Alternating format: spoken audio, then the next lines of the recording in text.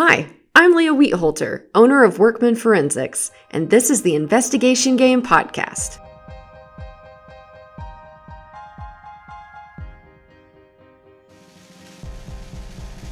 Welcome to the Investigation Game Podcast. I'm Leah Wheatholter, CEO and founder of Workman Forensics in Tulsa, Oklahoma.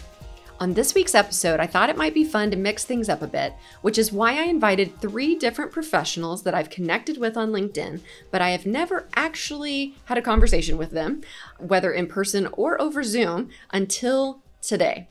So I invited them to join me for really quick conversations to discuss their current work, how they got there, and some career advice. I will admit I was a bit nervous in doing it this way. I absolutely loved meeting all 3 of these incredible professionals, and now I am certain that we have to have a longer episode for each one.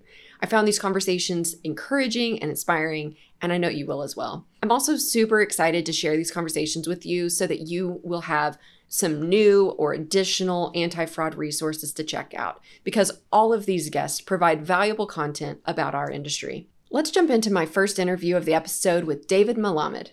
Well, today I have with me David Melamed. Thank you so much for joining me, David. Thank you for having me. So, David, first of all, we're just going to start off, just jump right in. What do you do currently and how did you get there? So currently I'm a forensic accountant and fraud investigation expert.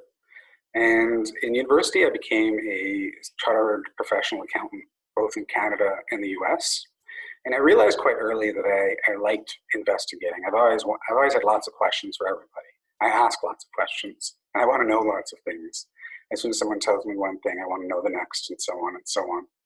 And through school, I met some forensic accountants, and I started with Ernst & Young. And one of my professors was actually working in the forensic department, and he said, do you want to come and meet Nick Hodson, who was the lead forensic accountant at the time, the forensic accounting partner and fraud investigation partner.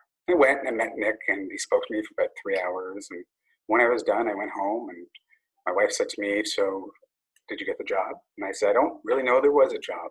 And the next day, Nick Hodson gave me a call, and he said, so if you're comfortable working out of the box, and it sounds exciting to you, why don't you come over? And I never looked back since then. I did a graduate degree in forensic accounting. I did a few other designations so I could become an expert in terms of testifying in court. And I really like I guess there are 3 aspects of it that really get me excited. First is fraud prevention. The next is the investigation component. And the third is being able to testify in court. Those probably are the 3 areas that I like the best. And so what are you doing currently? I'm doing investigations. Usually it will be either a public company, private company, partnership, where there's some dispute element. There could be allegations of fraud along the way. And the dispute is usually over a contract or an employee where maybe a whistleblower has submitted a tip saying that something is offside. And my job is to go in and to investigate, collect the evidence, interview individuals, identify the landscape of documentation, and prepare a report that chances are will be used in court that I would then testify to. So it's not every day that I meet a forensic accountant or investigator where they would actually list expert witness as one of their top 3 out of this job. So what is it about doing the expert witness side of this that you enjoy? As investigators, we work so hard behind the scenes. And I really feel that court is where I get to shine. And I get to share the work that I've done, my team has done. I get to do the examination in chief, so I get to go through the story of what it is that I've done.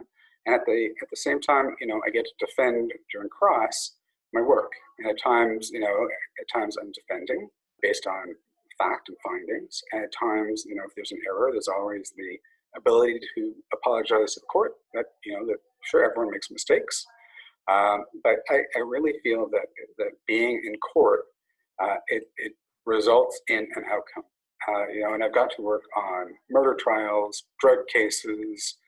I've got to work on elder abuse, where I really feel that I'm doing good and helping people and helping get to the place where the courts want to be. And when I do say help, I mean independently of courts. But I feel part of the solution, which one of my goals is always to add value add for my clients.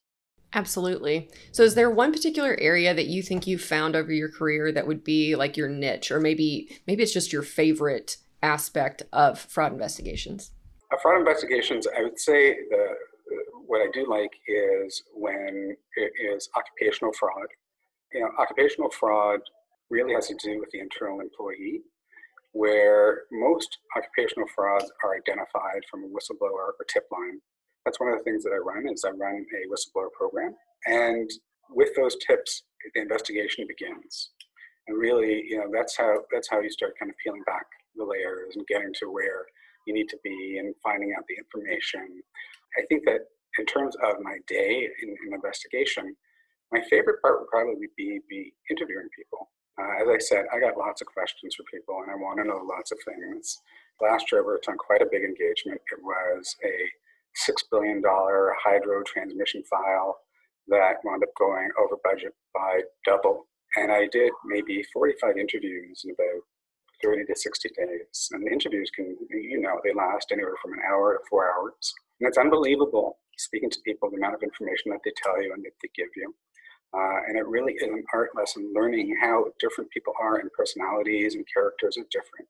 You need to treat them differently. But you've got your dialogue in your own head and you don't have a scripted question list. You may have some areas that you want to get to, but I think that the strategy and the techniques used are fantastic and it's amazing. I had this one file where I was interviewing a woman and I asked her what she could tell me was going wrong at the company, and she told me the first thing. I said to her, what else can you tell me? And then she told me another thing. And then I said, I hit her with the same question, what else? She started telling me about a private plan that they were using and that they shouldn't be using. And that had nothing to do with my investigation. But, just from open-ended questions and sometimes repeating my questions, kind of taking the Columbo effect. And the Columbo effect is where, I want you to explain it to me one more time because I don't get it so quickly, or I'm not so fast. Maybe you can explain it to me. At times it frustrates the interviewee, but I do find that it also helps with consistency in the story and the evidence. Sure, absolutely. Well, my final question for you today is if you were giving a future investigator career advice, because we have a lot of those that listen to this podcast, what would that be? I think you need to decide, I've worked with the police. The police on the criminal side was probably about 10% of my practice for quite a while. And I think that no matter what you investigate, whether it's murder, whether it's fraud, whether it's drugs and private grow-ups, I think that you have to have an investigative mindset. You have to be excited by this. This has to be something that is not a job, but it's a career. I love what I do. I love meeting new people. I love finding out the real story, the substance over the form. And I guess my overall advice is really, make sure that this is an area that you want to be your career and not just a job, because it's not a 9-to-5 job. We never know when we're going to be busy. We never know when we're going to be slow. I guess one of the amazing parts of doing what I do is that each investigation is always different. And I like variety in my life. I don't want each day to be the same. I like it to be different. Yeah, well said. I completely agree with that. And if you don't love it, there's a lot of really tedious parts in this career that if you don't love it, it's going to be miserable. I mean, you do have cool stories maybe before and during and at the end, but there's a lot of mundane details in the middle. So thank you so much for joining me today, David. And before we go, I know that you have a YouTube channel that you've been working on. So would you tell us about your YouTube channel and where we can find more content that you're putting out there to help fraud investigators and also clients? Sure. At YouTube, my channel is Uncover Fraud. And I've got videos there that talk about different current events on fraud, different topics on fraud, actual files that I've investigated, as well as for any investigator, I've got a resource website, uncoverfraud.com, where you can go to and see videos and articles. I have a book coming out at the end of this year, which is called Uncovering Fraud. I think you can start to see the theme. And, the book it's a good read of short stories, many of the files that I helped investigate and work on, where you get to see it through the perspective of sometimes the investigator, sometimes the bad guy, and there's lessons learned. And it's an easy book to pick up and read a chapter here, a chapter there, because they're just a bunch of short stories put together. But, as I said, uncoverfraud.com, it's a really good resource. If your listeners want to connect with me directly, please feel free to reach out to me through that site as well. Wonderful. Well, we're going to have you back on the podcast to talk about your book after it drops or right around that time. So I love it. Yeah. I look forward to it. Okay. Well, thank you so much for your time today. And I look forward to talking to you in the future. Okay, great. We'll be right back to this interview.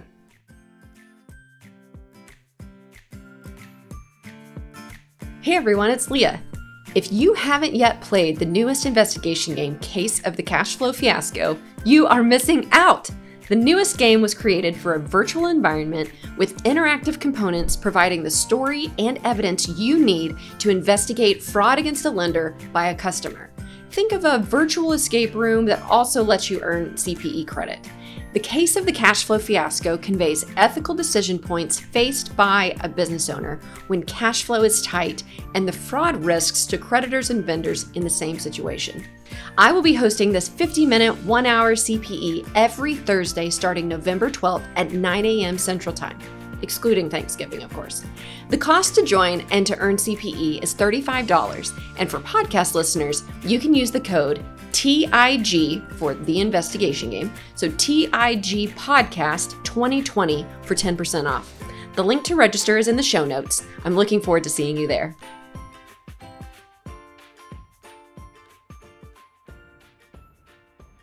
Welcome back to the podcast. My next guest joining us this week on the podcast is Jennifer Ford Smith. Jennifer, thank you so much for your time today. Welcome to the Investigation Game podcast. To start off with, I'd like to just start with, what do you do currently and how did you get there? So first of all, thanks so much for having me. I'm excited to be here. I am an independent fin crime consultant. So in other words, I help financial institutions, lenders, and private companies investigate financial crime. And I absolutely love it. Basically, my day-to-day involves everything from identifying what aspects of fraud have potential for a successful investigation, training staff on what to look for, and discussing corporate policies with senior executives. So it doesn't sound glamorous, but it's a chance to affect change in a company and to protect them going forward from being the victims of fraud or from being part of the money laundering process. That's awesome. So you currently work independently to do these things. So how did you get into this field originally? I think originally my path out of university, I was looking at something in the banking realm in finance and economics. And going back, I really love puzzles and that sort of thing. But I didn't think that fit into my day job. So, I love James Bond. As a kid, I was into like fingerprinting kits and understanding how they're used on a crime scene when other kids were looking at coloring books. So I felt weird at the time. And I honestly thought that I'd eventually just find a job in a bank and go home and watch true crime or something like that. But what I did instead was I started in a job at a lender. So they were a mortgage lender, and serendipitously, I identified a mortgage fraud. From there, I started looking at the fraud alongside law enforcement, and we were trying to get, the perpetrator. And I really found my happy place there. So I realized that I could make space for myself within the right company to help identify and prevent fraud. I did things like creating a database to try and track frauds going forward. And it was suddenly I wasn't stuck in a cookie cutter position. I was drawing pieces that I really liked to use, identifying those pieces to the puzzle. I felt useful, and it was a great fit. I love how you said that you kind of created space within this, because one of the things whenever I get asked, like, how do I get into this niche? The way that I have been saying it lately is we'll start serving in that way. So whatever you have around you, start finding ways to serve people. If somebody thinks, oh my goodness, my husband's hiding money and I don't know, well, what do you have access to? I mean, Google. And, just start looking at just information about this person or just helping people in that way. And so I love that that's how you I don't want to put words in your mouth, but it kind of seems like that's how you created this niche for yourself. Absolutely. I mean, the fraud center at a lender, if there was one at the time. So when I was really getting going in this field was back in the early 2000s, shortly before the financial collapse. So you've got all these people that are qualifying for mortgages and everybody's buying a home because everybody qualifies and all of that whole thing. But how do you come in and you say, well, I'm going to find fraud and I'm going to tell you not to lend money. I'm going to cost you money for my job, for me to do my job here. So it was a hard fight to fight, but it was so fruitful because when you start putting the pieces together, like that database I made to find the trends. Well, if I can tell you early in my career when they're like, oh, you don't quite know what you're doing yet. No, yes, I do. I can see it. And I'm going to predict that this one is going to become fraudulent. And you'll see that if you look at these pieces. So it's very much drawing in those pieces, really trying to go with your gut on what you think is right, and trying to encourage those executives to really understand and see, wait a second, we can identify this fraud here, and we can make the company better as a whole too, and protect it. Absolutely. Well, we for sure need you back on to talk about anti-money laundering and also this mortgage investigation. Like, I'm very curious about this. The only time I got to touch a mortgage investigation was when I worked for a little bit for the FBI, and that was one of my favorite cases. I don't get a lot of those in private sector, so we'll have to have you back on to tell us about cases like that. Lots of biker gangs involved there, so it makes the story exciting. I'm happy. Oh my goodness. Yes, you're going to have to come back. Okay. My last question is, if you were going to give a future investigator career advice, what would that be? So one of the key pieces for me, of course, like I said, I identified the fraud, and that was, I was sort of lucky to have found it at that moment. But for me, I had seen somebody that was a public speaker and who was a well-known investigator. And I decided to approach him just to ask for career advice. Now, this won't happen for everybody. It's what clicked for me. He gave me great pieces of advice and eventually became a mentor. But I think for many investigators, they're probably sitting here listening like, oh, she's going to tell me which certification to get. Now, those pieces will help, but they won't get you the job. And I think ultimately the key to successfully entering a career as an investigator is staying at the forefront. And what I mean by that is everything from reading the news and learning about new methods being used for fraud, new technologies used to launder funds, to going to networking events, meeting people in the industry and learning about jobs first so that you're at the forefront. And sure, it might seem scary. I speak to many people that are like, I don't like networking events, they're intimidating, but it's actually great practice for an investigator, because a large part of what we do is we speak to people and we try and identify whether they're telling the truth. What better practice than to just meet people, talk to them, figure out how to start up a conversation. Another angle, if someone's having difficulty finding an exact job match, especially, during, as the economy changes now with the pandemic, you might not know quite what jobs will be there. There's adjacent pieces that people can work on. So investigator needs to be a great researcher. You could work as a researcher and start to build those skills. You might have great financial skills or technical skills, and those are things that are useful going forward. But I think ultimately in the North American job market, it's about the connections you make. So you can't just ask for the job. That may or may not work. If so, great, but probably not likely. So people need to see your skills demonstrated, and especially in this field, they need to trust you. For those of us that are investigators, we spend most of the day working with people who are skirting the law. And so we need somebody that's trustworthy and dedicated over the long term. Yeah, I agree with all of your career advice. Like, well said. I love it. And, we've talked about this before on my staff, that when we are dealing with someone, whether they are the victim of embezzlement, whether they're a spouse that feels that money has been hidden or assets have been hidden, or a partner that's been ripped, a partnership dispute where they feel ripped off, or, a lender whose customer that they really trusted and thought they knew stole from them, those types of things. They trusted those people, and then that trust was violated. And so we often feel like, oh my goodness, do you not trust us? We are trying to help you. But they just had that trust violated. And so if you're kind of on the line of trustworthy or not trustworthy, it's not going to bode very well for you in those situations, because they are on, your clients, or my clients are on high alert once they have been ripped off and realize that they've been ripped off. So exactly. And they want to work with somebody that both has the skills and that they can trust that you're going to give them an honest opinion. yes, and work on their behalf. And anyway, the whole thing. So I love it. I'm definitely going to have you come back on and let's talk about like banking things. Also, what I love about meeting other people in this field is finding out that like I wasn't as weird of a kid as I thought. Like this whole investigation sets and all of that. Oh man, we would have been like best friends as kids. I'm so happy to find a kindred spirit. Yes. Oh my goodness. I love it so much. Well, before I let you go, I learned about you actually because of your YouTube channel. So would you tell us where to find your YouTube channel and what's on your channel and why you started it and all that good stuff?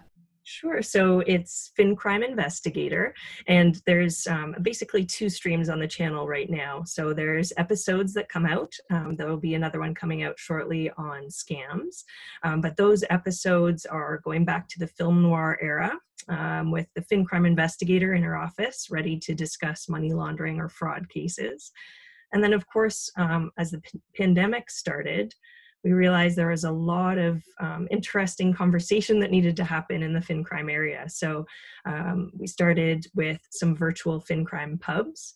We've had attendees from around the world come on and discuss every topic from human trafficking to pandemic-specific scams to how to get into the field of investigations. And they've been a hit so far. So we're happy to hopefully start those up again as well. Yeah, those looked really fun whenever I was looking at some of those that, like, I didn't get to attend live, but I saw some of the pre-recorded stuff and it looks like a lot of fun, and you've added a lot of creativity, especially during this time, but just in general to FinCrime and fraud investigation. So gotta add some zip to it. That's right. Get the right people involved. Yeah, I love it. Well, thank you so much for your time, and we'll definitely have to have you back, and we will make sure to link and everything to all of your content as well in the show notes. So thank you so much. Thank you so much for having me. It's been a pleasure, and I look forward to coming back for a chat. Today I have with me Nicole Landau. Nicole, thank you so much for joining me on today's podcast episode. Thanks for having me. So we're just going to jump right in. What are you doing currently for your career, work, job, profession, and how did you get there? So currently, Landau Consulting Solutions specializes in the construction industry. That's our specialty and our focus. Within that, I have 2 divisions really within my business. So I have the fraud division, but I also have the accounting division. So in the accounting, we really focus on the fraud prevention and bringing in internal controls into our accounting engagements. So construction companies will outsource their accounting to us and we help them with their accounting, but we really want to bring in that internal controls because we do have the fraud division. We don't want fraud to happen on our watch. So we're setting up those internal controls and making sure everything's working the way that it should be. And then on the other division, we do fraud investigations. So that will be prevention, but it could also be cases that have already happened. And it's not just focused on construction. I get calls all the time without construction industry. It might be in different industries, but we'll pick those up as well. And how did I get here? I would say by luck. I worked, when I started my career, I was an internal auditor. My boss at the time, he was my manager, said, I studied for the CFE. I have it. I think you would absolutely love it. You should study for the CFE. You might not ever use it, but if you do, I think you would really enjoy it. So I did that and I absolutely loved it. And I said, I need more of this. So within the major retailer that I worked for at that time, I worked at their corporate headquarters and they had their own loss prevention team. So the fraud cases or the theft did not come in through internal audit. It went through this division. So I actually went out on calls with them and went and did investigations. They had theft and they sold products. And so we went out and we interviewed and we did all of these investigations that they would. And I said, I need more of this. Where can I get more of this? So I made the leap and really started to grow my network and started working fraud cases, partnering with other CFEs, that cases that they worked, and really just have expanded it from there. So it definitely was not something that I went to college for or had a class and said, this is what I want to do. It's just something that was introduced, and I have fallen in love with it. That's awesome. So I guess you didn't grow up wanting to be an investigator, or did you? Did you read mystery novels or anything investigation as a kid, or did this completely come like later in your career? I always did. And if you ask my husband what my ideal Friday night would be, it would be having a glass of wine and watching Dateline and fraud, murder mystery cases. He thinks I'm crazy, but I've always been like that. I didn't really know, like, hey, this is a career. I thought about joining the FBI like you did, Leah, and going down that path, but I never really went down that path. And now that I'm here, I'm like, I want more of this. That's awesome. I do find it super interesting that you're in this anti-fraud in accounting, right? No, but prevention but in the construction industry, because I do think that just the construction cases that we've worked, they are just like so ripe for fraud. Tell me if you've seen this, or if you think that this just kind of promotes fraud in this industry, is that you have contractors and business owners that are really great at building buildings, but they're not great at running businesses. Absolutely, 100%.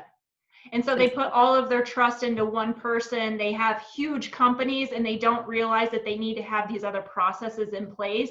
And so that's where the prevention, but also the education of like, this is real. This really happens. It's not happening to your partner down the street. It's happening here, or it could be. And let's take a look at it. Yeah. And when you think about construction, there's just so many dollars involved. You know, I'm thinking of one that was like a $36 million project just here in Oklahoma. You know, even if you just have a little bit that is fraudulent, I mean, that's still a lot of money.